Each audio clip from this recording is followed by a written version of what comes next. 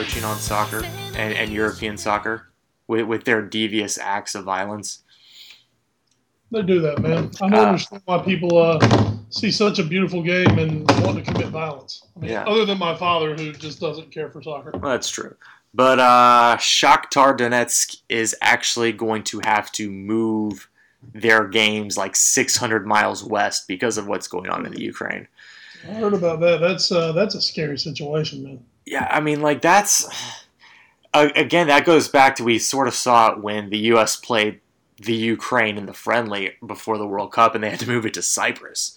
And you're like, this is what sucks. Is like, yeah, you know, soccer is great, but man, you start getting teams saying we got to go 600 miles away from where we normally be playing because, you know, another plane could drop out of the sky. Like, it's really bad what's going on down there. Down there, over there, whatever. Down there, over there, wherever, hey there, hi there, hold there. And of course, you know, you heard about the 6 players who were not going to show up for Shakhtar. I did. I actually have the list. They were staying true to the national form of not showing up. They were Brazilian, so. Well, yeah. Yeah, that was mean, but it was true. Is Fred the Fred or another Fred? I believe it's a different Fred. Okay. You know, all those Freds. All those Freds up there, you know. All those Freds that they come to play on episode 12 of the All New Sports Show, the podcast. We only get a guest every... and Sporting Kansas City almost equalized, if not for offside. Not to date this podcast that early on, but it is episode 12 of the All New Sports Show, the podcast. I am Edward Green, joined as always by my colleague Wes Bradshaw. It's just the two of us tonight, Wes, and with a big... no game, but big news episode to go through. What are your thoughts going into the past week since we last talked? Well, real quick, would you like to know what happened with Tottenham tonight? Since being the great Tottenham fan you were, you flipped it off at halftime, figuring a 2-0 lead was enough? Well, I flipped it off when it was 2-1, and then I saw it became 2-2. After that, I have no idea. Andros Townsend in the 84th, 3-2 final. England's savior. Played to the World Cup. Yes. I love it. Oh, it's so good. So yeah, it has been a big week. You know, not a lot, like you said, not a lot of games.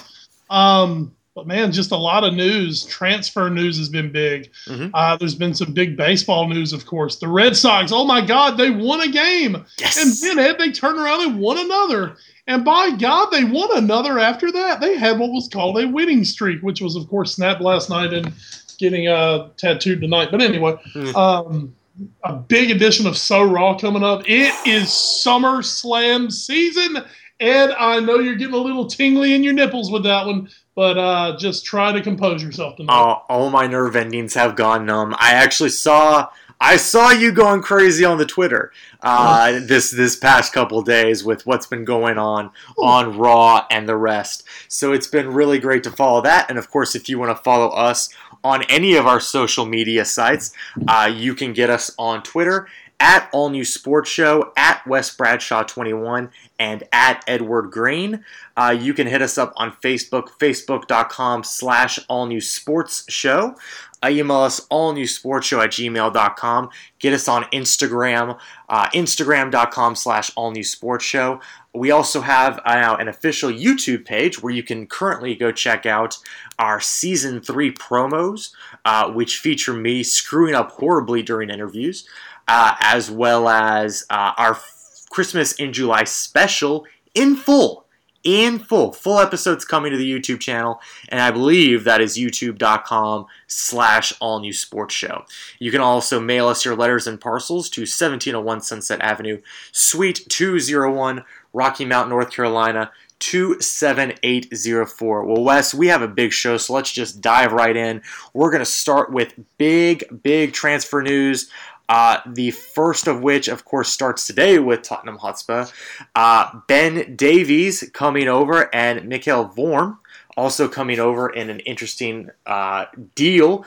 Spurs are getting rid of Gylfi Sigurdsson. He is going to Swansea. I don't actually have the article up, so I'm hoping that's where we sent him to. Sure. Yeah. Sure. Just go with it. Yeah, sure. That's where we sent him to. Why not? And so the defensive back as well as the keeper, who will most likely be playing second team Europa matches in place of old man Friedo. We still love you. He's such a great guy. He's a super great grandfather, from what we hear. Oh, I love him. There's also an article that has come out from standard.co.uk that, according to former Tottenham great Jermaine Defoe, he says that Tottenham players have already embraced Maurice Pochettino's training methods despite being pushed hard by the new manager. So good news there, as long as I'm sure they keep winning games. That kind of hard push during training will be well received. Wes, do you have any transfer news you'd like to just throw out there? I know you've got your finger on the pulse. This is you talked about tingly nipples. I know for you, this and the winter transfer window are your most nipple tingly times of the year. No, not just that, Ed. It's brought on the thickening. Oh, I love it. Oh, the thickening, especially when Liverpool have cash to splash. Thank you, sale of Luis Suarez. How much from Oz, boss? The third highest transfer fee in world history, which we'll get to number 4, which just happened, I believe, today. Yesterday. We'll get to that in a little bit. Liverpool this week looking to add 3 fresh faces to the team as they tour the United States tonight in Boston. Currently playing Roma as we speak. That one about to go final. Looking this week to add a new striker in Loic Remy, the French international. Looks like he may come in to be the number 2 man at Anfield for really a great price, around £8 million to bring him in on the transfer. And for a guy who can provide what he can, not bad business at all for Liverpool. Is Man City looking like they're about to? No, Scott Sinclair, never mind. He was going to shaft that one. It may have been Michael Richards, even worse. So Loic Remy looks like he's coming to Liverpool. Has had a medical in Boston, and looks like they'll be adding him. The long-awaited signing of Dejan Lovren. I guess where he's from, Ed. Apparently, Liverpool likes signing players from Southampton. Yeah, apparently, even though we got the manager and you get all the players. You got the manager, we're taking the players. Southampton, they're getting some money and, just kind of a wave as everyone assets. Lovren coming in, a good chance maybe starting central defender for Liverpool this season. Was ranked as one of the best in the Premier League last year. Of course, defense a big spot of misery for us Reds fans a season ago. Mm-hmm. And then another one, which is a really interesting signing, a guy that we got to know in the World Cup, Divock Origi. Mm-hmm. Belgian striker who's only 19 years old, plays for Lille in the French league, and apparently what's going to happen is he is going to sign with Liverpool this week, and we are going to immediately loan him to Lille for the season. Oh. So just to get some seasoning, a really exciting prospect for the next maybe for the next few years coming up for Liverpool. Hey, you can never get too many good players in your system. So those are the big 3 we're looking at this year as the Liverpool-Roma game has just gone final. Oh, no, Ed Green. Mm-hmm. Daniel Agger, an own goal late, has given Roma a 1-0 victory at Fenway. Oh. Once again this season, my favorite team loses at Fenway. Oh, wow. I think the only thing shocker about that is it wasn't Martin Skirtle. Well, Agger, with the imminent inclusion of Dejan Lovren, Agger apparently would be odd man out and maybe on the block. After tonight, I say absolutely you got to sell him. Oh, of course. How can you give away an own goal at Fenway? Jeez Louise. John Henry's having none of that. So now in 2 straight trips to Fenway Park, Liverpool 0-2. It's not good home cooking. It's not Anfield. But Roma absolutely loves Fenway with 2 wins over Liverpool. Well, of course, that is what's going on with our clubs. There's also some big news going on. Perhaps you might have heard of this guy. Some dude named James Rodriguez. Don't call him James. I'm kidding, of course. James Rodriguez is making a big splash by transferring over to Real Madrid from Monaco. Wes, you called him the breakout star of the World Cup before the World Cup started. You were right on there. And now he's become the 4th most expensive transfer of all time. And shockingly, 3 of the top 4 now make up the front line for Real Madrid. It's really disturbing. And I think one of the big things is, of course, this is great for James. He really deserves it. He's a fantastic player. And he earned this transfer. Let's be real here. You can't always say, well, he didn't earn the big money. This guy on the biggest stage of the World Cup put up the numbers, scored in every game they played, did it with flair, did it with style, did it with just precise quality. He deserves every bit of it. Question I saw while watching ESPN FC, and they actually brought it up, is we talked a little bit when Suarez went to Barca about how were they going to play together, having Barca, Neymar, and Messi on the same team. Mm-hmm. How is Real Madrid going to play now? They have Ronaldo, Bale, and James, and I believe Benzema? That's right. Benzema, and don't forget, Di Maria, who was really the piston that made Argentina go, and was really what made Real Madrid go all the way to the Champions League title last year. Di Maria, maybe one of the top wingers in the world, could be displaced, and it's just because of all these guys that they've gotten. Taking a look today, you look at all the riches in the attack and in the midfield. Isco, a guy who a year ago was the great future of Spanish football. Mm-hmm. Isco suddenly is on the block, and apparently Liverpool is sniffing around. That would, you want to get me to a full thickie? Mm. You bring Isco in. I love the Spanish. Well, the question is, there was talk on ESPN FC about the actual show, we should say, which we love. We love so much. Especially to have on ESPN. Yes. Is James going to do okay playing more back for Real Madrid, which is where they think he's going to play, instead of playing in his more natural number 10 role? Is this a move that could actually maybe harm his development a little bit? He's still a very young player, and while we saw he already looked very polished and had a lot of class, is this a move that, because of all the players around him, could actually maybe stunt his further growth? Well, I'll say this. One thing, he's a creator. The goals are great from him, but he is a creator. I think he'll be okay if they want to play a little deeper.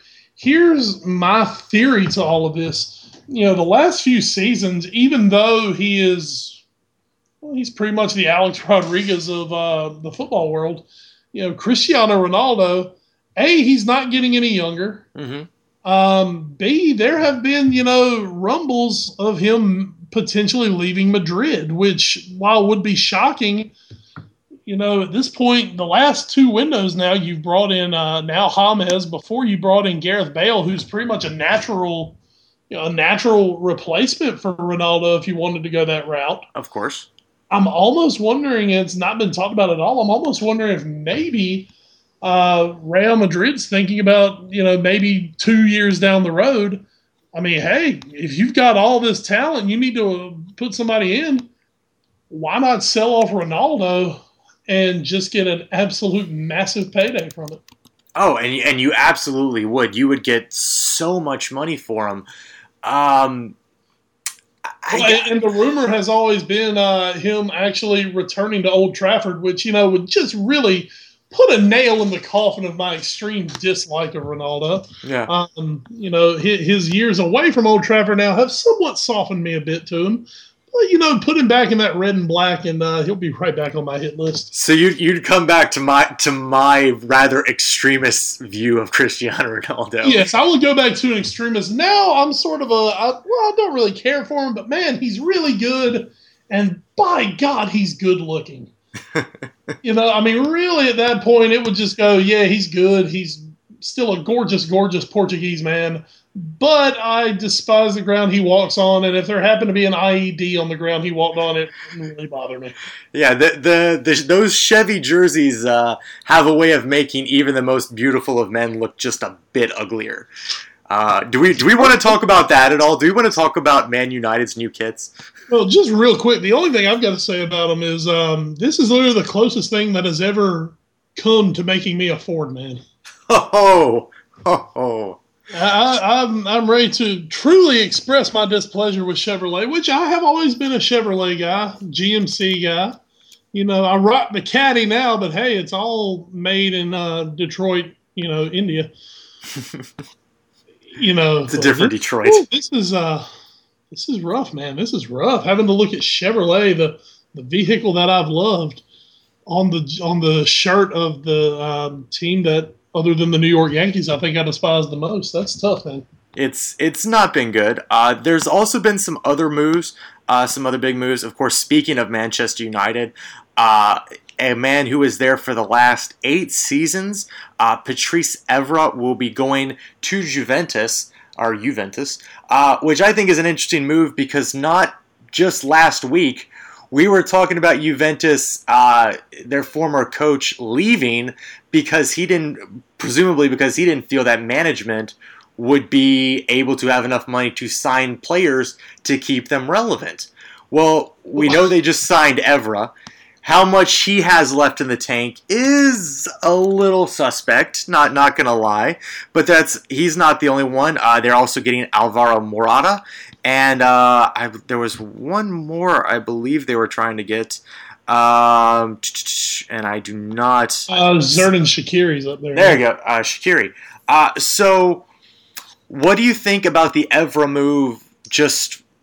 Obviously, we know how you feel about United, but what do you think about the Evra move? And do you think that Juventus is trying to get players to compete in the Champions League, or are they pulling basically a QPR at this point? Well, the problem is, you're bringing in some nice names, but then, the wire all around the world right now is that they might be looking to sell Arturo Vidal and Paul Pogba, maybe the best midfield combination in the world. Yes. Morata's going to be a nice addition. He's a player who, could be good for the next 7-8 years. But, at what cost is it going to come at? Are you going to sell, like I said, literally what might be the best 2-man midfield in the world in Vidal and Pogba? If you sell those, you're a shell of what you were. Pogba, in a year or two, may be the best midfielder in the world. Yeah, he's really good. Vidal right now walks into just about any side in the world, maybe bar Real Madrid at this point, and makes them better. There have been the rumblings around, if they're available, should Liverpool put in an audacious bid for Vidal especially. And he's a massive player who really would help anyone. So, I think we're going to have to wait till the end of this window to really see what Juventus's plan was, I think. Yeah, they're a little Sacramento Kingsy right now. It's tough to have any idea of what they're really doing. It looks like they're trying to buy people. But if they do end up selling 2 of the best youngsters in the entire world, you got to think where that leaves them. And especially, we've seen the last couple of years now, the Champions League is won with young, fresh legs. Mm-hmm. And that's something that Juventus would really be losing, especially if they got rid of Pogba. Pogba was one of my favorite newcomers to come out of the World Cup. Obviously, Rodriguez really stole the show. But Pogba won Best Young Player for a reason. He is a tremendous talent. Well, I mean, you talk about James, and then you talk about Paul Pogba. You know, James is 23 years old. Mm-hmm. Pogba's only 21 years old. Yeah. Pogba's younger. You know, he's big. He's 6'1". He's a big, strong, absolute stud of a midfielder. Vidal a little older. Vidal's about 27, but he's right in the middle of his prime right now. Oh, yeah. And Pogba, I'm sure Real Madrid is absolutely ruining the day that they let Paul Pogba go on a free, no less. But it's really interesting because everything's kind of wide open right now. One bit of news, you did mention that Liverpool might be in the mix for Isco. Well, it has come across earlier today that now the oil titans that are Man City are also going to be throwing their hat in the ring for him. And of course, Pellegrini was Isco's coach at Malaga before he sold to Madrid. So there's definitely there's a connection there.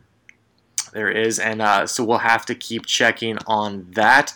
Of course, one final transfer we'll talk about, at least for the Premier League, that I think would make both of us very, very, very sad is if Man United somehow gets Mats Hummels. They have been linked. They have, of course, Jurgen Klopp has now infamously said that if they sell Hummels for that price, that he will, quote, eat a broomstick. Yes, I did see that. So hopefully this will not happen. I really liked Hummels from what I saw from him at the World Cup. That's really my first introduction to him, really, besides a little bit of Champions League. So I enjoyed the David Moyes era. I enjoyed it, and now I feel like it's just quickly slipping away already, and it's making me sad, Wes. Well, and right now, Dortmund, I kind of feel somewhat for Dortmund because they are such a great club, but they don't have the oil money. I mean, right now their star attacker Marco Reus, in the last week he's been linked with a move away potentially. I know I sound like a broken record, but once again, one of those Liverpool rumors. Well, you know, the thing is, Liverpool, you got $75 million for Suarez, and according to Brendan Rodgers, everyone they brought in, they haven't touched that $75 million yet. Yeah, you got money burning a hole in your pocket. So there is money to spend, you know, a Vidal, a Royce, something of that sort. But I mean, it would just be an absolute shame for Dortmund, you know, because, of course, Lewandowski is debuting, I believe, tonight or tomorrow for Bayern Munich. Went on a free this summer from Dortmund to Bayern. Hummels, you'd hate to lose Hummels. You'd hate to lose Royce. You know, what 2 years ago was a Champions League finalist is suddenly just being gutted. Of course, Mario Götze, who scored the winning goal in the World Cup, a Dortmund player who Munich bought a year ago. So, you know, obviously as a Liverpool fan, yes, I would love to see Marco Reus or even Mats Hummels at Liverpool. But at the same time, as a world fan, which I am, I would absolutely hate to see this Dortmund team just be ripped apart. Could what happened to some teams in La Liga that tried to chase after Barcelona and Real, could that end up happening to Dortmund?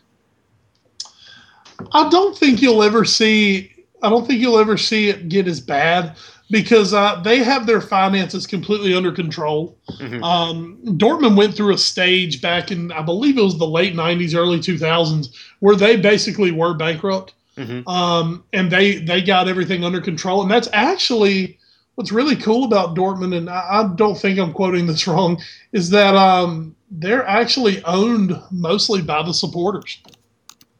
We can fact check that really easily. Yeah, fact check that, but that's a really cool thing. But the thing with that is, like I said, you don't have the oil money. They've had to do it by being smart with their money, you know, by bringing in young players, bringing them through, and then they've had to turn around and they've sold some of those players for big money. Nuri Sahin, who's actually back with them now, was a player who they sold to Real Madrid. Madrid sold it back to him and they got him back for a discounted price. But they sold him. Kagawa for Manchester United. He was the number 10 for a couple of seasons for Dortmund and was fantastic. Mm-hmm. They sold him, got a good profit out of him. They sold him. But that's what they're having to do is they're having to really pluck more of the diamonds in the rough and going out and more molding those players with the great coaching of Jurgen Klopp and his staff. And that's just more what you're getting from Dortmund. They're not going out like Bayern Munich and just buying every great German player. Right. And I actually just looked it up really quick. Dortmund, the actual only publicly traded club on the German stock market, they are a publicly owned team. And it says here it's part of a large membership-based sports club with 100,000 members, which, oddly enough, I didn't realize this. They're actually the third largest sports club membership in Germany. So that means there's two actually bigger than that, which I believe this would be basically a Green Bay Packers situation. Exactly. Yeah. And, so basically they mostly reinvest what they make. Mm-hmm. This kind of thing. But like I say, they don't have the big Russian oil money. They don't have the Middle Eastern oil money. They don't have the big American owner. So it's not that open wallet kind of deal for those guys. So I really, really respect what Dortmund's been able to build over the last few years, and I would hate to see it fall apart at this point. I would as well. We're going to shift gears a little bit now to the other team we're talking about from Germany, Bayern Munich, with a little bit of news coming out this week. And Wes, you get to play the cynic on this one, as I know you love to do. I will play the cynic because as soon as you send me that, I have my reason that this is happening.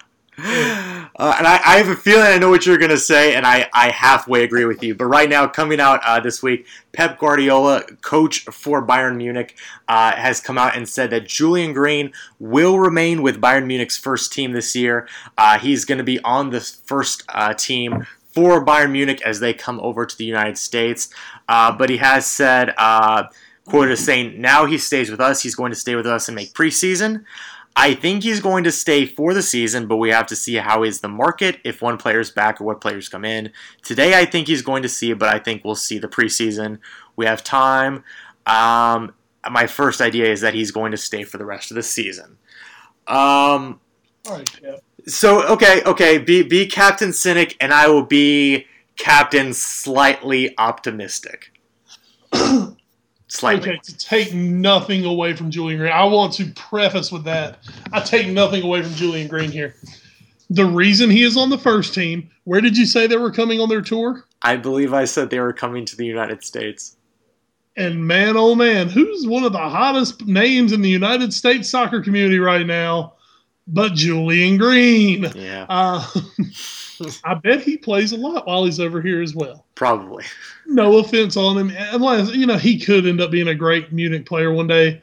He is on this first team because they are looking to make some money. They're going to be selling Julian Green Bayern Munich jerseys at every city they go to.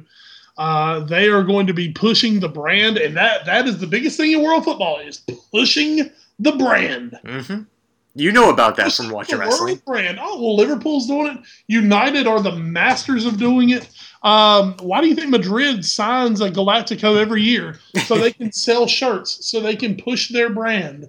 And Munich is really looking to get into the North American market because this is the great untapped money potential in the world right now is the United States. Mm-hmm. Because we're just getting into this sport that the rest of the world has been in love with for 80 years. We're just getting into it. Mm-hmm. So you're finding people like you, like me, who, hey, we're getting into this sport now. You and I have been in a little longer, I guess. But, hey, we're going to choose a team. And, hey, here's a good reason to choose our team because we've got your great American star playing for us. I'm going to start with a quick story that I wanted to talk about at the beginning, forgot to, but it seems appropriate to bring up now. I have now realized, because you were talking about me liking soccer for a little longer now, I have now had an actual crystallized moment when I realized how much I actually do care about soccer.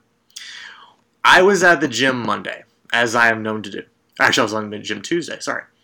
I was on one of the ellipticals, and I got on, and I said, oh, ESPN News has on ESPN FC, as we mentioned early in the podcast that I was watching. This is where I saw it. So it's on. I'm like, oh, great. They're talking about James. Oh, they're talking about Dunga. Oh, they're talking about all this stuff. And then they went to a commercial break, and I started watching a different TV for a little bit. And when I came back to that TV, it was College Football Live. And I spontaneously and unironically let out an audible groan. And at that moment, that's when I realized, oh God, I am now a serious soccer fan when I would rather be watching ESPN FC than College Football Live. Like, I was just like, no, get this off. Put ESPN FC back on. I don't even care if you want to do a replay of the show I just watched. Just no. That's out there.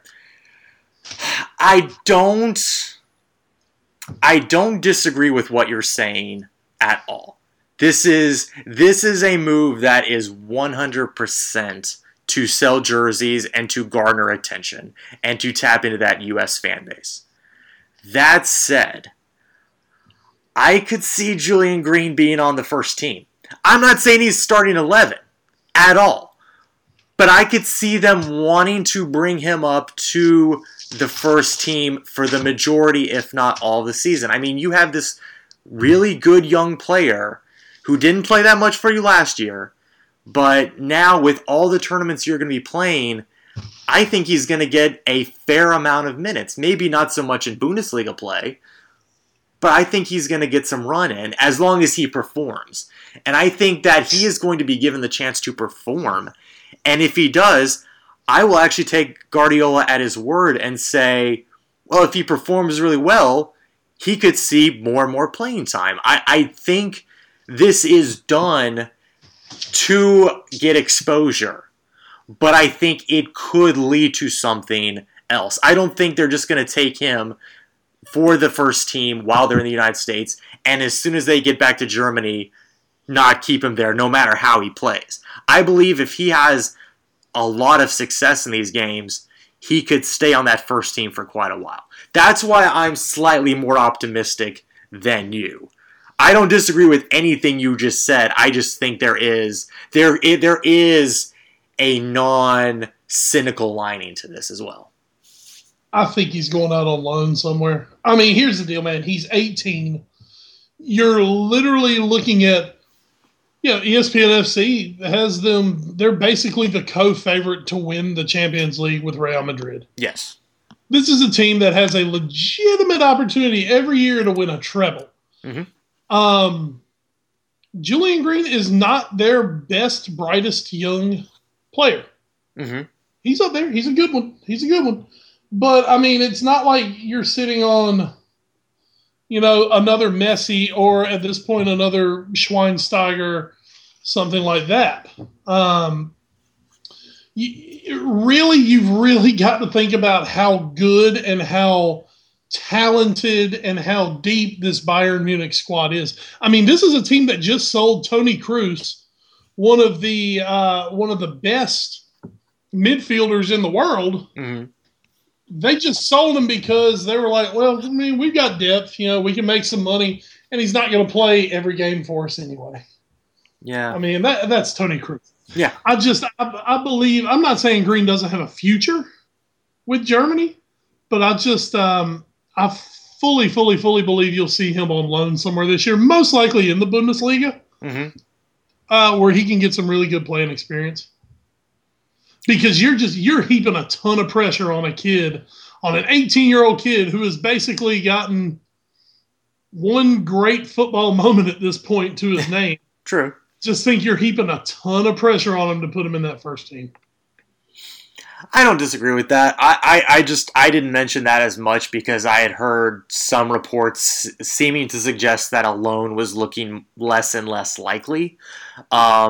I don't think that's out of the question either. I would almost, to an extent, for the reasons you just mentioned, almost prefer that. I would rather him get a lot of first team minutes in a slightly less pressure-packed environment. But you know what? On the other hand, I almost, throw him in the fire a little bit. See how the kid performs. And And that's a little bit, I think, what we did when we were playing Belgium. The U.S. was playing Belgium.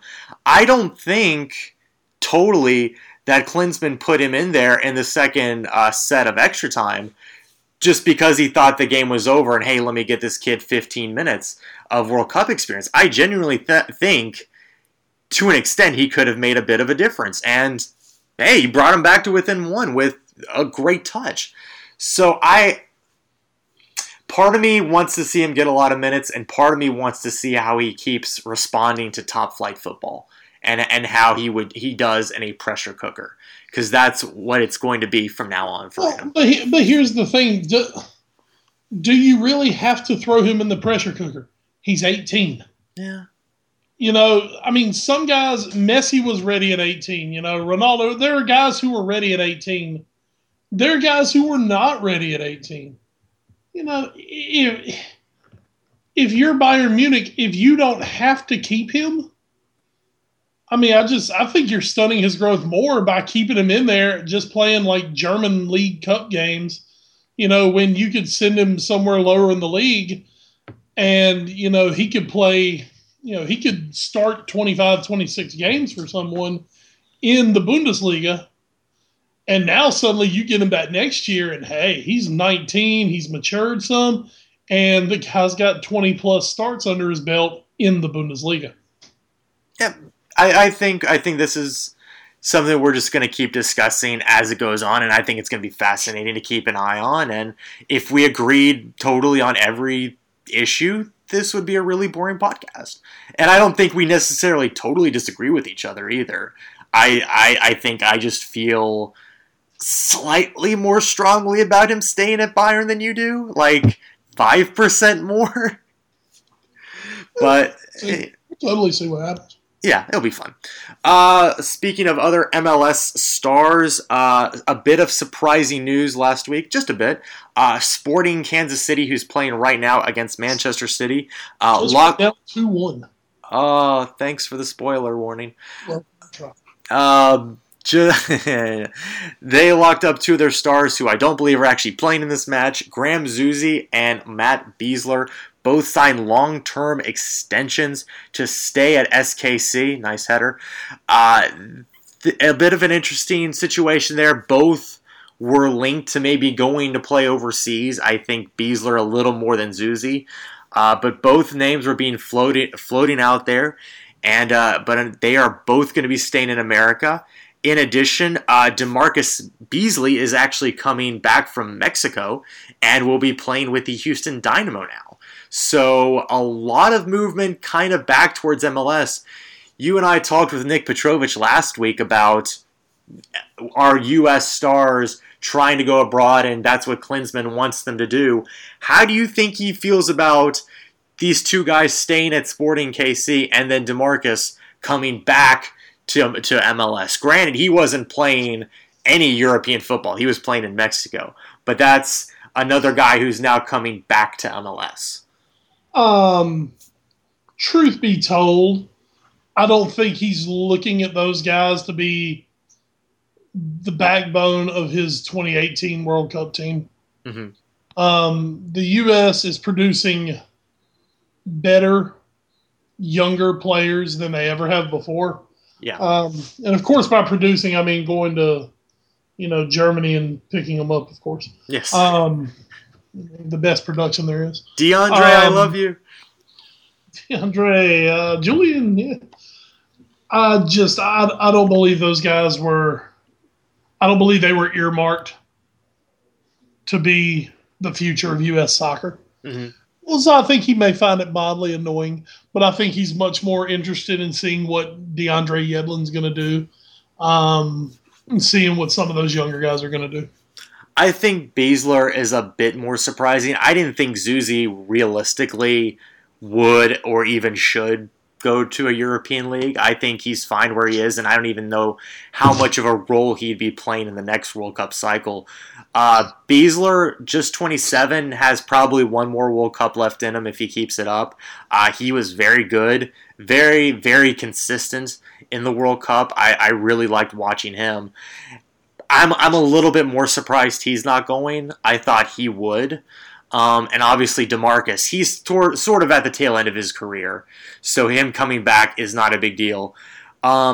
We mentioned him, though. We've done all this talk about Julian Green, and probably DeAndre Yedlin was the most impressive youngster to come out of the World Cup for the United States.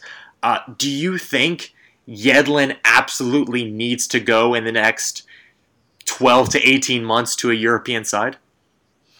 Let me play the broken record I've played all night. Apparently, I've heard Liverpool has some interest. Well, but what that tells you is if a side like Liverpool do have interest in you, that means other teams in Europe have interest in you as well. Right. I think for him, he's 19? 19 or 20, yeah. He is at the age where for him, it's time to make a move. You know, he has been cited as pure quality coming off the World Cup. People are definitely interested. I mean, he's so fast as a right back. Oh man. And of course, and the reason Liverpool, I think, has been connected with just about every right and left back available in world football this summer. Yes. Those two of the booger positions for Liverpool last season that they're looking to strengthen. But, you know, if clubs like that are looking at you, this is what Klinsmann is talking about going to Europe. This is what he's talking about.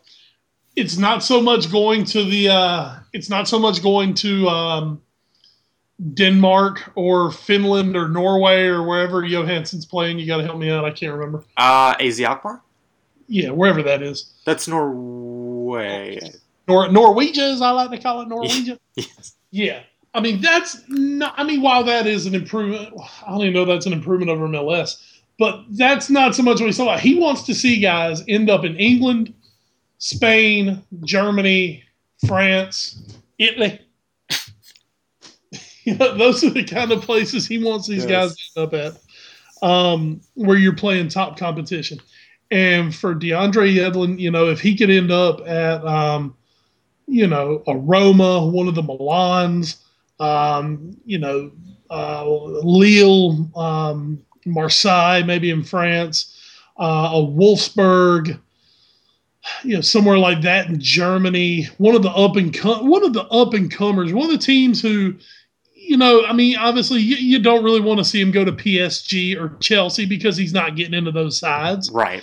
You don't want to really see him go to Juventus maybe, but one of those upper mid-table teams, a team that's challenging for the Champions League, if he could go in and get himself a place in that team, I mean, you're golden. For Team USA, for Jurgen, you are golden. And that's what Jurgen wants to see these guys push themselves to do. And I think that's why he's been so disappointed is you had some guys who were there, Bradley at Roma, Dempsey at Tottenham. You had guys who were in those places, and then for whatever reason, they left. Yeah.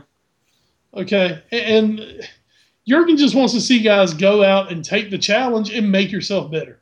Because trust me, you're going to get better playing in Europe at this point than you are playing for AC or playing for MLS if you've really got the talent to go do it. Yeah. Well, I think you should definitely go. Now put on your kit, put on your scarf. My scarf. And you've entrenched yourself in all these rumors. So if it comes out tomorrow that says Liverpool have come to an agreement with DeAndre Yedlin for whatever amount of money, I don't know, 2 years, $15 million or something. I'm not that. Whatever, something reasonable. How do you feel about it as a Liverpool fan? I would love it. And the reason is because Yedlin has proven that he has, Yedlin, he's got the ability. He's a blazer down the side. He loves going forward, but he can also defend. I think he's a really good prospect. For Liverpool, the number I saw bandied about was between 2 and 3 million on the transfer fee, which would represent a great value buy if he does come good. And of course, by value buy, you mean, hey, this guy didn't cost us a ton of money, and suddenly suddenly either you have your starting right back for the next 10 years, or in 5 years, if he's a world star, hey, you sell him, you sell him for $30 million, and you've made so much money off of your move that, now you're funding other things with it. Right. I would absolutely love it to Liverpool. I think he could play a good part in Liverpool over the next few years. I think right now, he's more ready to contribute to a first team than Julian Green is. Mm-hmm. And I think part of it is just it's where he plays. Yeah. Be in the back. Because up front for a major European team, especially somebody like Munich, and that's where Julian would be. Mm-hmm. That's tough. That's a lot of pressure. But I'd be smiling ear to ear if I woke up on thisisanfield.com and saw Yedlin holding his Liverpool jersey. All right. Well, moving on from something I think you'd be terribly. Oh, what a bad own goal. Oh, what a bad own goal. Yeah, it was pretty bad. Anyway, so moving on from something you were incredibly excited about to something I believe Brazilians would not actually be excited about. That is apparently Dunga coming back to coach the Brazilian national team. Of course, he came over in 2006 after the World Cup and led them into the 2010 World Cup, losing to the Dutch in the quarterfinals, and then was replaced amidst many calls for his head by Big Phil Scolari. Now Scolari's gone, and they're going back to Dunga. Wes, save Brazil. What are they thinking right now? Why would they go to what was most likely a very unpopular choice? And they call England the good old boys club over there.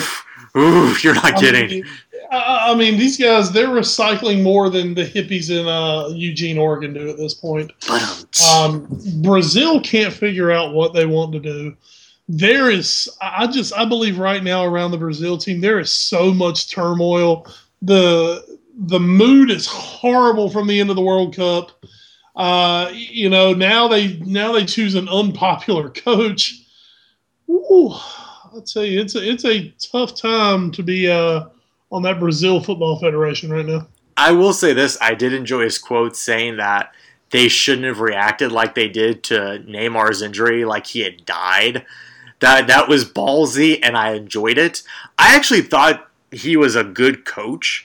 I think they just in the 10 World Cup, they just got outplayed in the second half by the Dutch. I think they were actually the better side, and I don't think that's really his fault. I actually liked him as a coach. I know apparently he wasn't very popular, and I can't imagine how he's going to be popular now. So we'll have to keep tabs on that and see how that progresses, because guess what? Brazil's actually got to go through qualifying, and while I would never suggest that they would miss coming out of CONMEBOL, it's going to be a much more interesting World Cup cycle for them this time than it was this last 4 years. And I think it'll do them good to have to qualify. They need to go out and actually show up and do something. So. Yeah, they need more than the Confederations Cup. We'll do 2 quick soccer stories and then get out of here. One, we're going to play taps. Let's put the flag at half-mast, Wes. The captain, he's retiring from international football. Stevie G, eulogize his international career, Wes. The rudderless ship that is now England football. Yes. Stevie, 114 caps. Only 2 players or more. The only outfield player with more caps, David Beckham, I believe, who had 116. And, don't kill me, it was a goalkeeper somewhere who I think has the record.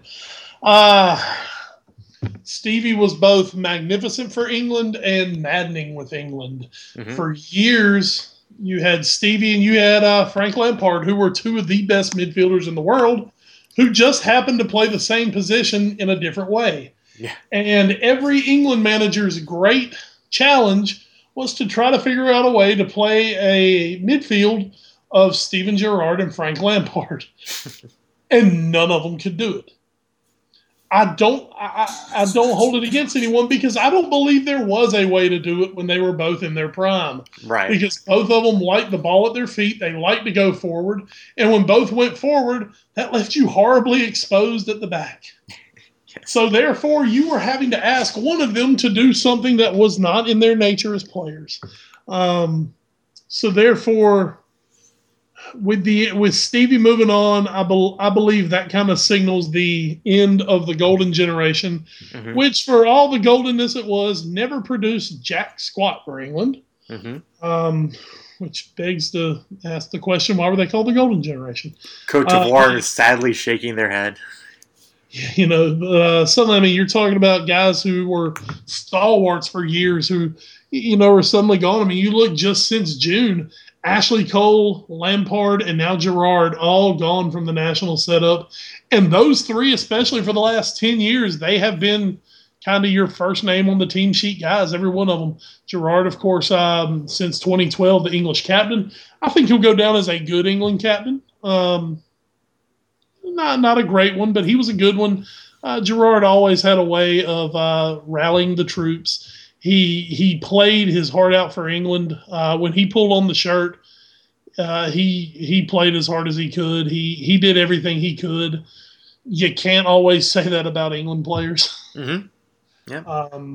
He, from what we know, he never slept with everyone else's wives. So, you know, you automatically have to put him above John Terry. And he never had cornrows, which I think makes him better than Rio Ferdinand. Oh, Rio. Well, here's I guess, and I know we got to move on, but this is my quick question. You talk about this golden generation for England. Individually and with their clubs, they won a lot. Ashley Cole won a lot at Chelsea. Frank Lampard won a lot. Stevie G won a lot. Never won the Premier League title, but still won a lot of other stuff. Has a Champions League, has an FA Cup. You know, David Beckham obviously won a lot. Phil Neville won a lot. Yeah. Paul Scholes won a lot. I think that's the weird thing, and I know I joked about, you know, Cote d'Ivoire. They never won like the African Cup of Nations. You know, they that golden generation really didn't win anything. But somehow this England side had players who were winning players who won major tournaments and yet couldn't quite turn it on that much for the national team. And I think that's the biggest regret, because it's not that they didn't even have winners on the team. They obviously had winners. They just couldn't be winners when they put on the England kit. Well, and one of the things, and I've read some things this week, in England, since the dawn of the Premier League in 1992, the clubs have become so important that the clubs basically have turned their back on the FA. In Germany, of course, Germany, now the world champions. In Spain, the clubs have a lot to do with the national setup. They're invested in the national setup. In England, you've got so many foreign owners, you've got so many foreign players coming in that the Premier League is it's its own monster. Mm-hmm. They don't care. You know, hey, Liverpool, I'll say it now. What does John Henry care about England in the World Cup? Not much, if at all. He's American. He's from Boston. They overthrew the English. You know, other than the fact that he had, I believe, 6 players at the World Cup this summer, and I'm sure he pulled for England because of that. What was John Henry's impetus to, you know, what's more important to John Henry, Liverpool or England? Obviously Liverpool. You know, what's more important to Roman Abramovich, Chelsea or England? Roman could give a crap about England. And, you know, that's trickled down to the players. So many players, now there are the few, you know, I believe Lampard, I believe Gerrard, Beckham especially, you know, they pulled on the England shirt and that was all they cared about at that point was England. But there are too many guys who they care more about their brand and they care more about, you know, hey, I'm just going to make sure I'm ready to go for Chelsea or United or Liverpool or Arsenal. That's what I'm worried about. This is just kind of, you know, this is my summer thing. I'll do this while I'm here. And I think you've lost the impetus for England to be great. I don't disagree with that. I think there's just so much money in all the club tournaments, the club leagues, that there's no real impetus to care if you're a club about the World Cup and the national team. There just isn't. They don't. And for Stevie will go down as a great England player, a good England captain. He's an English legend without a doubt. He will be missed. But this is what happens, man. This is world football. Philipp Lahm, who is now a World Cup winning captain from Germany, a week ago he steps down. And all these national team coaches can do is just look and say, well, come September, I got to get ready for Euro 2014. Thank you. Next up. Oh, it's going to be fun. It's going to be so much fun. Real quick, before we get off soccer, sort of, I want to get your 10-second hot take on Ashley Cole saying as he moves to Italy over this in the latest transfer that he didn't want to go to MLS because he's not ready for the beach. And he still has a lot of play left. So please give us your hot take on Ashley Cole's comments. That is a guy who for 10 to 15 years has been one of the elite players in the world. Probably should have been on England's national side. Most likely should have. For a decade was viewed as potentially the best left back in world football. Was viewed by some as the only world-class England player in the setup. And I believe right there you got the opinion of MLS to the world elite. I think still at this point, the elite players in the world see MLS as that's my retirement plan. I'll go to America, they'll pay me out the butt, and I can just cruise. Well, as Lawless said on Twitter, there's beaches in Italy too. Yeah, but I mean, really, who wants to go to the beach in Italy? That's probably true. Still mines from World War II out there. Yeah. Ooh, bad times. All right, going to the NBA, and as I mentioned to you in the rundown for this week's episode, apparently Adam Silver listens to our podcast. New NBA commissioner Adam Silver, because last week we talked about how we don't really care for the NBA until the playoffs come around. All this and all that, and that's when we care. Well, he apparently, through our love of soccer and through listening to our podcast, has put into for consideration an FA Cup style tournament for the NBA. He proposed this at the MIT Sloan Sports Analytics Conference earlier this year, and he did it again Tuesday in Las Vegas.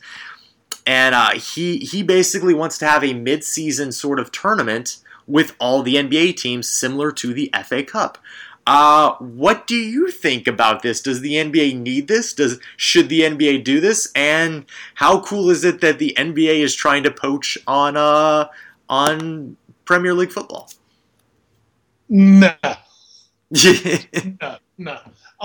What makes the FA Cup so cool is that the team from basically the third division can go to the Emirates and knock off Arsenal. That's what's cool about the FA Cup is Notts County versus Manchester United, and Notts County has a chance. Oh, yes.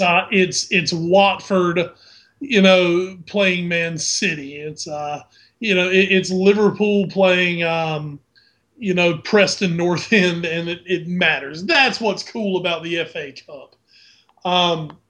Everybody plays everybody in the NBA season.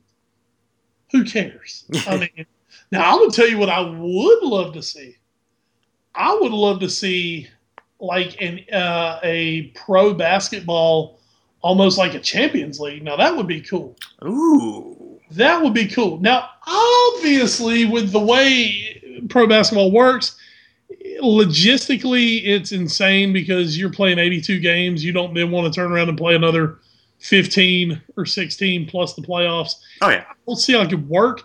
I think it would be kind of cool, though, maybe every 2 years to get together like and really with this, really do like the league champions. Uh-huh. You can't go 4 or 5 spots in, but get together the league champions. Let's go to Dubai and let's play a tournament. Oh, that would be so much fun. I think Be kind of cool. Oh, that would be so great. Taking the best teams from like Spain and France. Oh. So basically Barcelona. Yeah. Yeah, and Real Madrid. Yeah.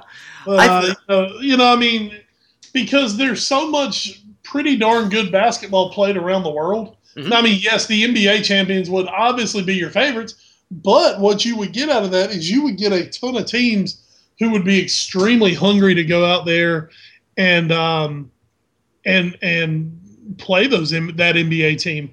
But what would be cool about it, even more than international basketball, is just like the World Cup. Your clubs are always better than your national teams. Absolutely. That's true. Now, the United States is just a little different because we have such a grasp of we have such a high percentage of the world's top basketball players. So, when we go to Olympic style, it's a little different for us. But I think if you got the club teams together, I think that would be pretty freaking cool myself. I think that'd be great. I would actually maybe. Okay, not really. I would almost watch that though. Oh yeah, almost is better than not. I would probably like to see the FA Cup in basketball if you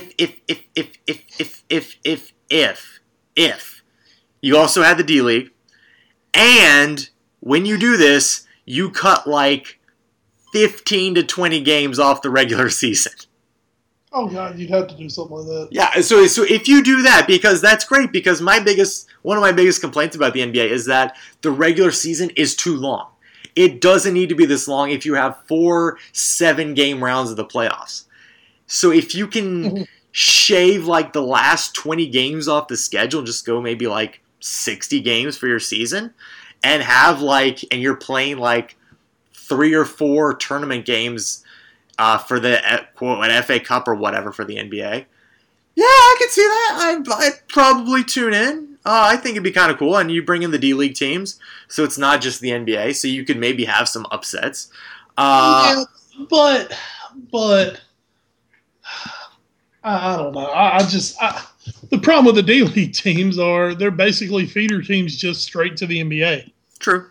When you get the FA Cup, I mean, you might have some lone players, obviously, but these are guys who, I mean, hey, they're wearing the badge for Derby County. They're wearing the badge for Leeds United. This is who they're playing for. I mean, would you maybe go out and buy the best D League player off a certain team the week before you played them in the finals? Yeah. Well, there obviously have to be regulations so that if you did that, they would not be eligible. Well, I guess they just. You'd have to keep some sort of roster parity then. Like if you start the FA Cup with the team, you have to keep going with that team regardless if you are bought or traded. Yeah. So I don't know. I like tournaments. I don't see it working with the D League teams. Just because also, I mean, all the D League is, this is my audition to get on an NBA roster. So you don't get teams that are playing team basketball. Fundamentally, if you ever go to a D League game, it's nothing like an NBA game. Oh, I'm sure it's not. It's guys trying to prove their what they can do individually, because all they're trying to do is get out of the D League as fast as they can. So the whole point of the D League is to get out. We are going to now head into the Zeitgeist. This time, we got a few stories here. Still with a bit of a soccer focus, but I'm not sure if you got a chance to read the New York Times article I sent you. There was a great piece about Qatari soccer empire trying to buy a foothold in Europe, which, ironically enough, actually is taking place in Belgium. Mainly because of the strong mix of languages that exists there. Anything from English, French, Flemish, whatever. They basically speak it all there. But it basically tells about the Qatari Federation trying to build a thing by basically taking African players and putting them in Belgium and making a team. And it's just a fascinating story. And it also makes me think that Qatar, and we've talked a little bit about the oil sheiks coming into PSG and Man City and sorta kinda a little bit ruining the game. And here it seems like they're trying to do this on an even bigger level. Wes, what do we make of this, and how much more depressed are we about a potential 2022 World Cup in Qatar because of this? Well, the Kenny Powers in me says we just need to bomb somebody and take over all that oil ourselves. It's not xenophobia. It's not xenophobia. I just believe we're the greatest country in the world. That used to be called patriotism. Man, money, everything's money now, and when you've got a group of people who have a boatload of it, and they decide they really want to do something, Lord knows a lot of times they end up doing it. Yeah. I mean, you just look at the Premier League. You know, Chelsea was usually 7th, 8th in the league. They turned into a world power, oil money. Man City was mid-table on their good years. Oil money, now they're one of the best clubs in the world. It's a sad state of affairs. And I mean, not to say for those teams, hey, if you're a fan of those teams, man, it's awesome. We love your oil money. Keep it coming. But, you know, if you care and you're big into tradition or doing things what I call the right way, which is, you know, not just dropping $60 million every time you want a player or just going out and buying everybody up, it's a little frustrating. It's just frustrating. But these people in Qatar and these big-time businessmen around the world, I mean, hey, it's almost like the American owners. They've realized that you can make a buttload of money by getting into the Premier League. Mm-hmm. The TV contracts are huge. The merchandise is huge. It's becoming a bigger global sport. You know, merchandising, branding, blah, blah, blah, blah. And they've realized what you can do in it. So when rich businessmen want to make more money, they find ways to exploit that. And they're just doing it now with world soccer. It started in England. It started with a team here and there. You know, Monaco literally went from the second division of France in 2 years, and they're back in the Champions League. Yeah. And they finished second in France last year after literally being promoted the year before. They finished second. Oil money. And they just got a buttload of it back by selling James. It's I hate to say it's just the way the world works now. He who has the dollar makes the rules. These Qatari guys, they've got so many of those petrodollars that obviously they've gotten into the pockets of FIFA. We are going to have that World Cup in Qatar, no matter how terrible it may be or how, you know, corrupted it may be. We're going to have that World Cup in Qatar. And now they're just, they're starting to find ways into other places. PSG, you know, is just kind of the first of them. The name Aspire for their group is just so like happy face creepy that it feels like this would be the cover front organization of the villain in a Bond movie. That's the vibe I get from it. And like Dr. Evil? Yes. It's Evil Corp. It's Evil Corp. He was Belgian, don't forget that. Oh, yeah. Yes. I don't fault anybody for trying to play with the big guys. It just seems like they're trying to do it the wrong way. Maybe it's because I grew up hating the New York Yankees and the way they did business. It just feels wrong. It feels like there should be like some sense of development and having to earn everything you get instead of just buying it all. And reading this article about this team Eupen, I just get the feeling this is going to be like the Silver Spoon team. And then this team doesn't even get promotion to Belgium's first class. It just, the whole thing comes off to me as very unseemly and just a little slimy. So I maybe I'm taking it the wrong way. Maybe I don't think it's xenophobic even jokingly. It just seems dirty to me. And maybe that is some sort of bias against Qataris. But I don't know. It's hard to feel good about anything I read in this article. I agree with you. It's just, I don't really know if there's much more to say about it. It's like you said, it's slimy feeling. It doesn't feel in the spirit of the game. Yes, exactly. It doesn't feel like it. And like you said, it's very New York Yankees. But hey, even the Yankees have had to come back to earth because baseball finally put some sort of financial, luxury tax. Yeah, I mean, they put something into it to just try to deter them. Mm-hmm. But the thing is, with world soccer, that's never going to happen because you've got too many countries doing it. And, people always say, well, England should put a salary cap. Well, fine. If England does, you know what? All these foreign players are just going to go to Spain. They're going to go whoever is paying them. Yeah. Be it Russia, Spain, China, whoever's going to pay them, that's where they're going to go. So. And here's the biggest problem and where it all stems from. There are totally regulations and restrictions in place. We know there are because Man City got hit with financial fair play this year. Guess what, though? The organization handing out these restrictions is one of the most corrupt in the world. So it's just sort of depressing to think about, and is one of the things when I think about soccer really getting a foothold in this country. This is the stuff I just want to take to the basement, hit with a shovel in the head, and then bury it outside. Well, the thing is, talk about FIFA. I mean, they've got all these regulations in place.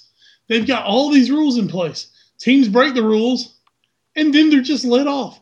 City, PSG. Well, okay, you're just gonna pay us. All that happened to them was a fine, which means they paid money to FIFA. Yes. I mean, for FIFA, hey, yeah, everybody, please break financial fair play.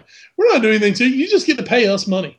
It almost seems like the bigger the club, the less the rules apply. I mean, look at Oh yeah. I kind of have a dog in this fight with the whole Suarez thing. Barcelona. Barcelona was put on all these restrictions and probations, and then it's like, well, I'll tell you what, we're going to give you a summer at least to, fortify yourselves. Barcelona should not have ever even had the opportunity to try to get Suarez this summer.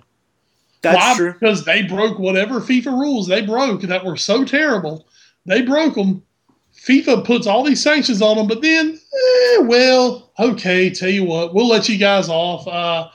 And maybe down the road we'll put those sanctions on you. I don't think you'll ever see those sanctions. FIFA picks and chooses what they want to do and who they want to do it to. Never before have I almost felt a shred of sympathy for Arsene Wenger, but this is about as close as I'll ever get to it. God, I do sound like him, don't I? No, and to be fair... Balls. Here's the problem, and here's why it sucks. He's not wrong. You're not wrong.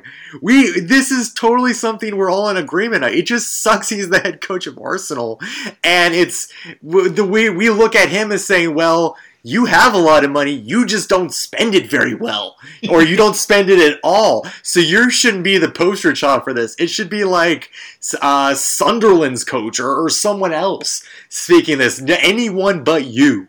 Anyone but you, Arsene, and your big stupid coat. Anyway, balls. Let's move on to another story. I linked to you this story about John Swofford's comments about Power 5 autonomy, but really this is a bigger issue than just him. This just happened to be the one I really stumbled upon. But a report's coming out that the Power 5 conferences in the NCAA, Pac-12, SEC, Big 10, Big 12, and the ACC, so really it's the Power 4 and the ACC, they are trying to break away a little bit from the NCAA and establish some sort of autonomy that would give university presidents, athletics directors, and players a bit of a vote in terms of what the NCAA can do. And this is just another step. It's not a full break. It's not a clean break like I think a lot of people thought could happen and still might. But it is a bit of a separation and gives these Power 5 conferences a bit more say-so than the NCAA can levy on them, I should say. Speaking at the start of the ACC Media Days on Sunday, Swafford said, I would guess there's nobody who will get everything they want at the end of the day, but the primary things I think are moving along very, very, very well, and I'll be surprised if it doesn't pass. Of course, on August 7th, the NCAA actually has to vote on this, and I have to imagine they'll be sort of reluctant when they look at this, although I'm not sure if they can actually see it with all the black eyes they've been getting. I'm sure it's very swollen in that area. So what do you think, Wes? Do you think this will pass, and do you think this is good for college athletics? I think it's good. I mean, the NCAA. Once again, just like we were just talking about, these guys wield all this power, and at the end of the day, what do they really do for you? Once again, college athletics it's becoming money. It's all about the money, and I think just these presidents and the conference commissioners, suddenly they're seeing, man, we're making all this money, and we're having to give a lot of it to the NCAA. Why should we do this? Why should we do this? It is a pretty big problem. Bob Bowlesby, actually the Big 12 commissioner, in his press conference earlier this week, also said that cheating pays. That was an actual quote from him, that cheating absolutely currently pays.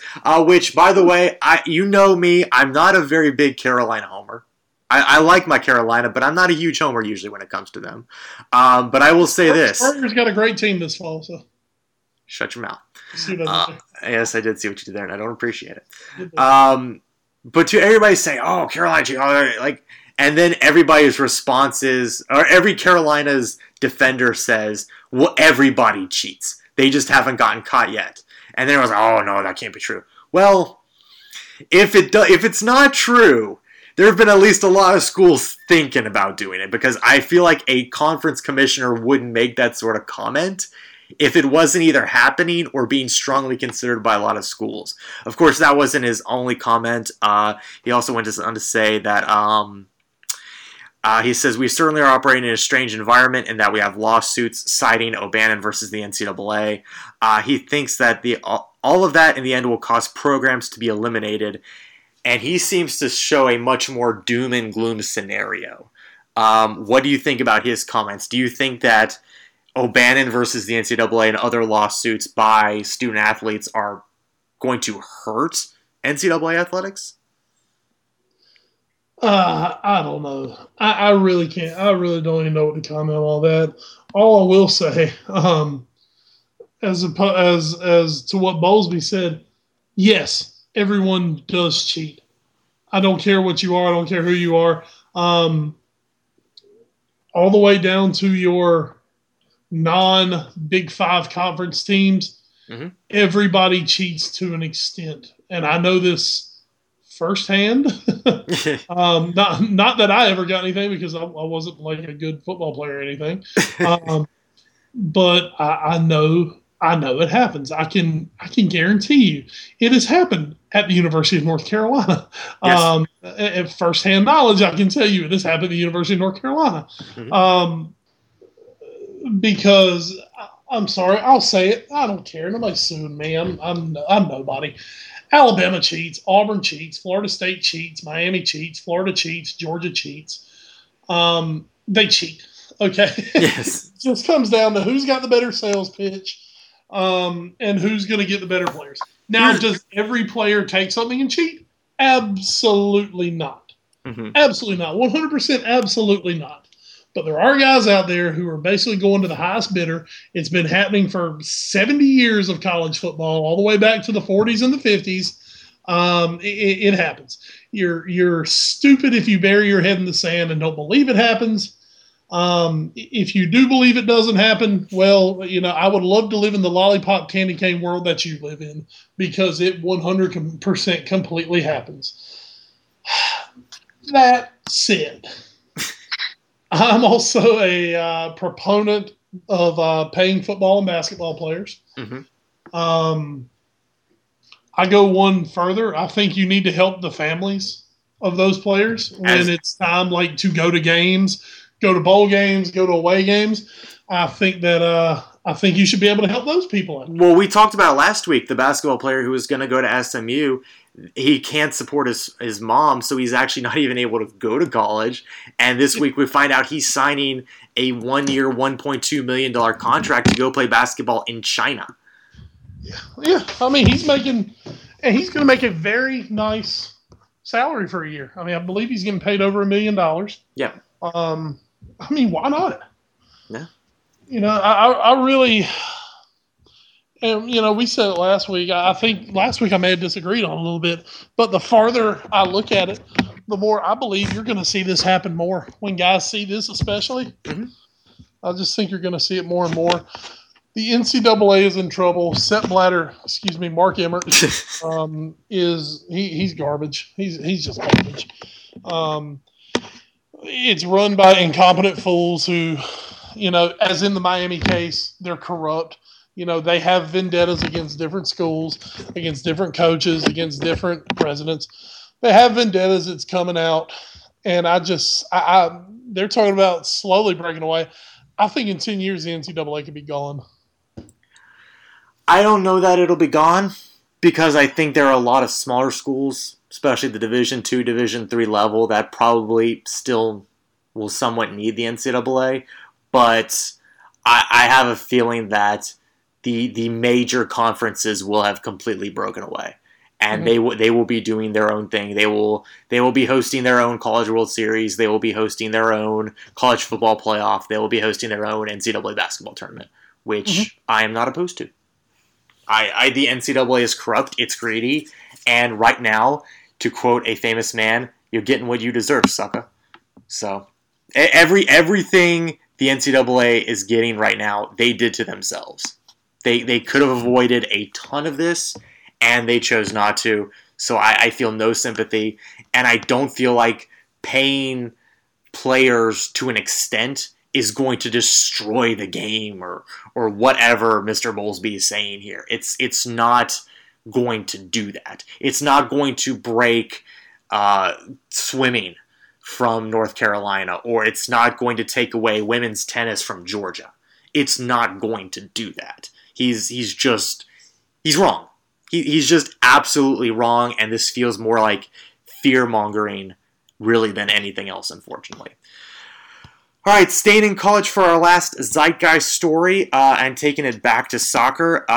College soccer, Wes, is actually looking into doing a full year schedule where they would play half their matches in the fall and then half their matches in the spring. They're citing reasons for doing this. One, to help out people a little bit more. They're doing this with the United States Soccer Federation's guidance. They want to break away a little bit from having their end matches run up against college football. Obviously, anytime you can move away from football, that's a good thing. They're also trying to lessen the workload of the student athletes, which, if we truly are caring about the quote-unquote student athletes, is a good thing. And I think that this could be a really interesting and innovative move. What do you think? Not that I'm going to watch a lot of college soccer, but, Yeah, I mean, college soccer is so kind of far off the radar. I mean, if you think you can improve any sort of, ratings, attendance, you think you can improve anything, go for it. Especially if it's going to help the student athlete in the long run, go for it. I think, I'm sorry to interrupt, I actually think, because they mentioned having the College Cup then in early June, I think you could see somewhat what happened to the lacrosse finals. They play on that, I believe, Memorial Day weekend, on that Monday, and those usually get really, really good ratings. I think you could see something like that for the College Cup. You might not get a lot of coverage during the season or even into the playoffs, really, but I think people would start tuning in to something like that if you put it in that sort of time slot in early June, when, quite frankly, not a whole lot of other stuff is going on in non-World Cup years. So, I'm sorry, please continue. I mean, that's really all I got. Okay. If it works, go for it. No. I don't really have a lot else to say about that. I mean, it's not truly. This sounds terrible. It's not really something that's on my radar. No, I'm not saying it should be either. Yeah, I mean, it's not gonna change anything on me or my viewing. I mean, I don't really see college. To me, college soccer is not really it's not really a viewing choice for me anyway. Mm-hmm. But when it comes down to that, if I don't really have a dog in the fight, I always say do what's best for the athlete. Yeah, I agree with that. I think the more interesting thing about this suggestion is it comes, I believe, less than a week after June Jones, coach, who's the football coach, I believe, at SMU. He's at SMU, yeah. He actually made a comment about potentially moving all the non-Division I FBS teams to play actually in the spring, which I think is ridiculous. But this I like a lot better. Yeah. So. Yeah. I mean, that's about all I can say. Yeah. I think that was the internet's general reaction. So, that is going to do it for the Zeitgeist this week, and that means it is time for our weekly edition of So Raw.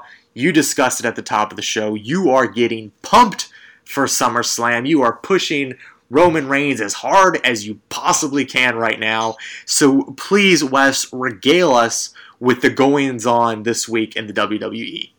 Oh, wow. Where do I begin? Let's begin with Battleground, our pay-per-view that's no longer actually called a pay-per-view. That took place on Sunday night. It started off hot. It ended up with us all going home going, really? That was it? But what it did, it set up storyline to come in Monday Night Raw. The Raw that kicked off SummerSlam season did not disappoint. I mean, Ed, we had everything from Roman Reigns spearing people. Stephanie McMahon was arrested during the show for slapping a Bella twin. Ooh! Which means we're going to get a Bella versus McMahon at SummerSlam. I'm quite sure of it. I'm calling that now. Fun time. Man, what else cool happened? I believe we're setting up for a Roman Reigns Randy Orton SummerSlam match, which could be freaking awesome. Yes, if I do say so myself. I believe that's the program we're going to run in with. But Kane, good old Kane, going to be in there somewhere because hey, he's got to have something to do. The Demon. Bray Wyatt going to continue feuding with Chris Jericho. That's going to be very fun to watch. Hopefully a better match at SummerSlam than what we got at Battleground. It looks, if you're a fan of racial profiling, it looks like a new Nation of Domination going to be coming back as it looks like most of the black wrestlers are going to be getting together in a group all together with each other to, I guess, fight the power or whatever. This never ends well. No, never ends well. For you older wrestling fans, this is we're calling this Nation of Domination 2.0, not to be confused with the 1997 version by the same name. And then Ed, in the moment of the night, Monday night, when John Cena came out with his championships to find out who he would face at SummerSlam, Ed. Yes. Triple H came out, and then the music hit, and emerging from the back, the Beast incarnate himself, Brock Lesnar. No! Former UFC World Heavyweight Champion. That means he can fight for real, folks. Brock Lesnar will take on John Cena at SummerSlam in what it will be a highly anticipated match. Of course, the last time we saw Brock Lesnar, he was making national headlines by defeating The Undertaker at WrestleMania to break The Undertaker's 21-match unbeaten streak. The streak which now stands at 21-1, and the one behind 21-1 is Brock Lesnar. So that is your SummerSlam main event, Lesnar versus Cena for the belts. And I personally am getting pretty excited 4 weeks out for SummerSlam. Do you have an early a bet you want to place on that SummerSlam match? I'm definitely taking Lesnar just because storyline based. I believe that pushes your storyline. Because, Ed, I do believe WrestleMania 31 to take place at the San Francisco 49ers Stadium in San Francisco will end with Roman Reigns holding the belt above his head as the new WWE World Champion. And I believe he will beat Brock Lesnar at that match to make it happen. So you got to put the belt on Lesnar sometime. And I just believe it's going to happen now. I believe it's going to happen. I believe it's going to happen at SummerSlam in Los Angeles, California.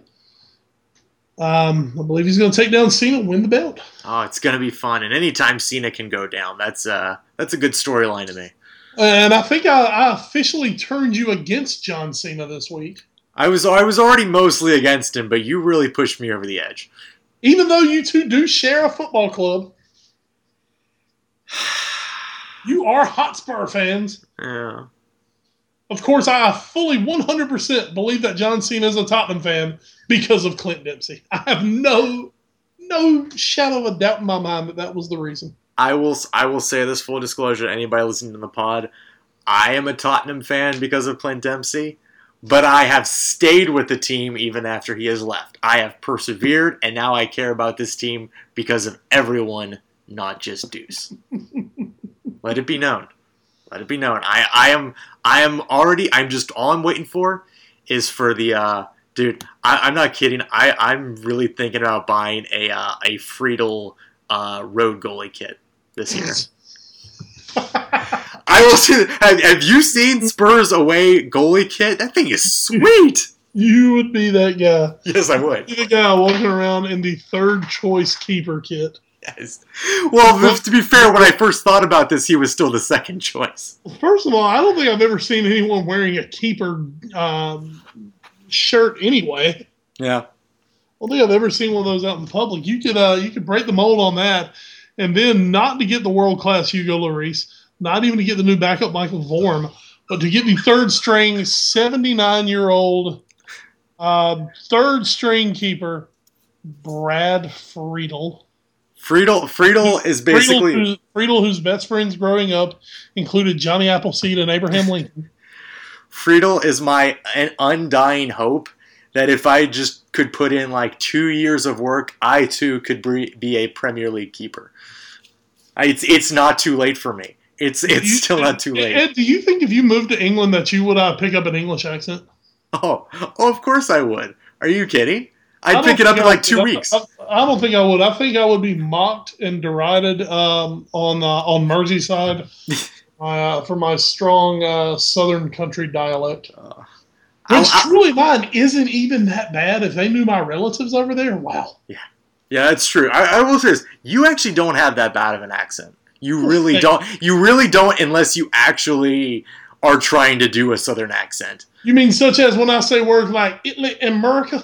Yes, just like that. Italy, Germany, Spain.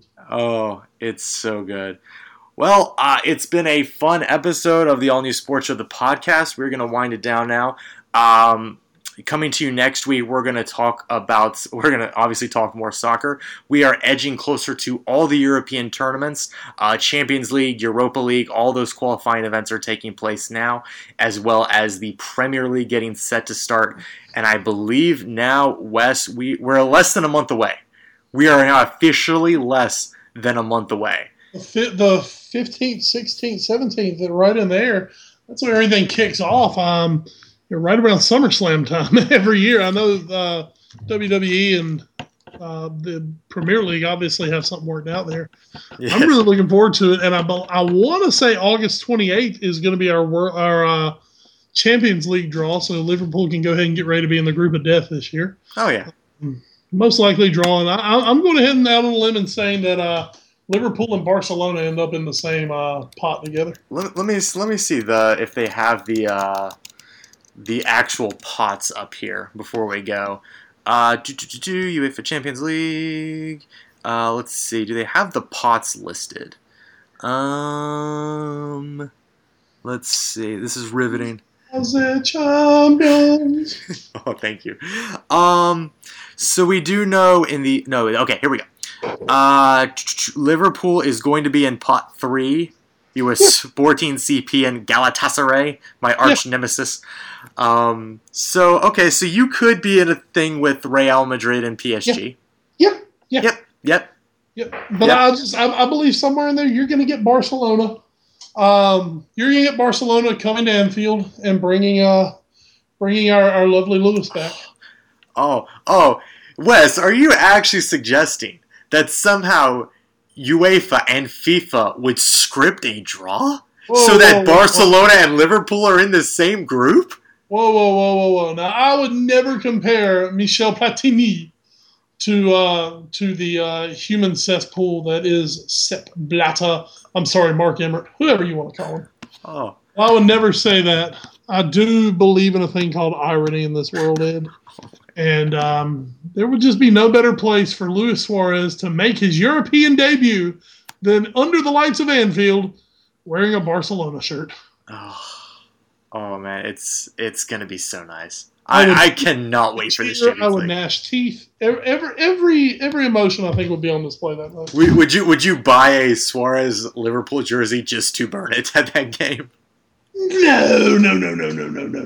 I truly do not have hard feelings against Lewis. He's doing what he did. It's fine. Liverpool has made a buttload of money off of it. I truly I harbor no hate for Suarez. Now, if he had gone to Arsenal a year ago, then we'd be talking. If he ever goes to United, we'll definitely chat again. Mm-hmm. But, you stay in old Espanyol over there, and we're going to be just fine, friend. Well, you bring up what could be a fun game we play next week. I'm calling it ABC for XYZ, which is, if you've ever heard of the game, I believe it's called F, Marry, or Kill. Yeah, play that one. So we're gonna do a few soccer variations on that. The reason I call it ABC for XYZ is because obviously depending on what we're talking about changes. For example, if I were to throw out there Chelsea, Man City, Man United, and the options were play for, coach for, relegate, what would you pick? Easily play for City, coach Chelsea, and totally relegate United. Well, there you go. I should have, instead of United, I should have made it Everton. There we go. That would change some things. All right. Well, we'll work on that for next week. We'll do a few of those to see if we can generate some discussion. Not like we can't already talk about soccer as is. So, guys, we want to thank you all for listening to today's podcast. We want to thank Podbean.com for hosting us. We want to thank iTunes.com, where you can also be listening to us. Of course, once again, if you want to follow us on our social media sites, we are at All New Sports Show. Wes, you are? At Wes Bradshaw 21. I am at Edward Green. You can find that and the rest of our social media links, as well as our non-social media mailing address, all in the podcast description. Whether you're listening on iTunes or on Podbean.com or the podcasting app of your choice, you can find it on there, and you can get up with us that way. Wes, anything to say before we call it a night? Apparently my 2-year-old daughter had her first modeling job at the beach this evening. So maybe moving to New York soon to become a stage dad. Woohoo! Hey, you can then get season tickets to NYCFC. Maybe I'll just get Mets tickets. That should be easy. Yes, much easier, much more not good play though. That's not good. Well, for all of us here at the All New Sports Show, the podcast, we will be coming to you live on the show August 3rd to start Season 3. We'll, of course, be coming to you next week with Episode 13. Until we talk to you again, have a great week, everybody, and we'll see you next time. Good night, everybody. War Pig! War Pig and dominate! Bring me the Schweinsteiger!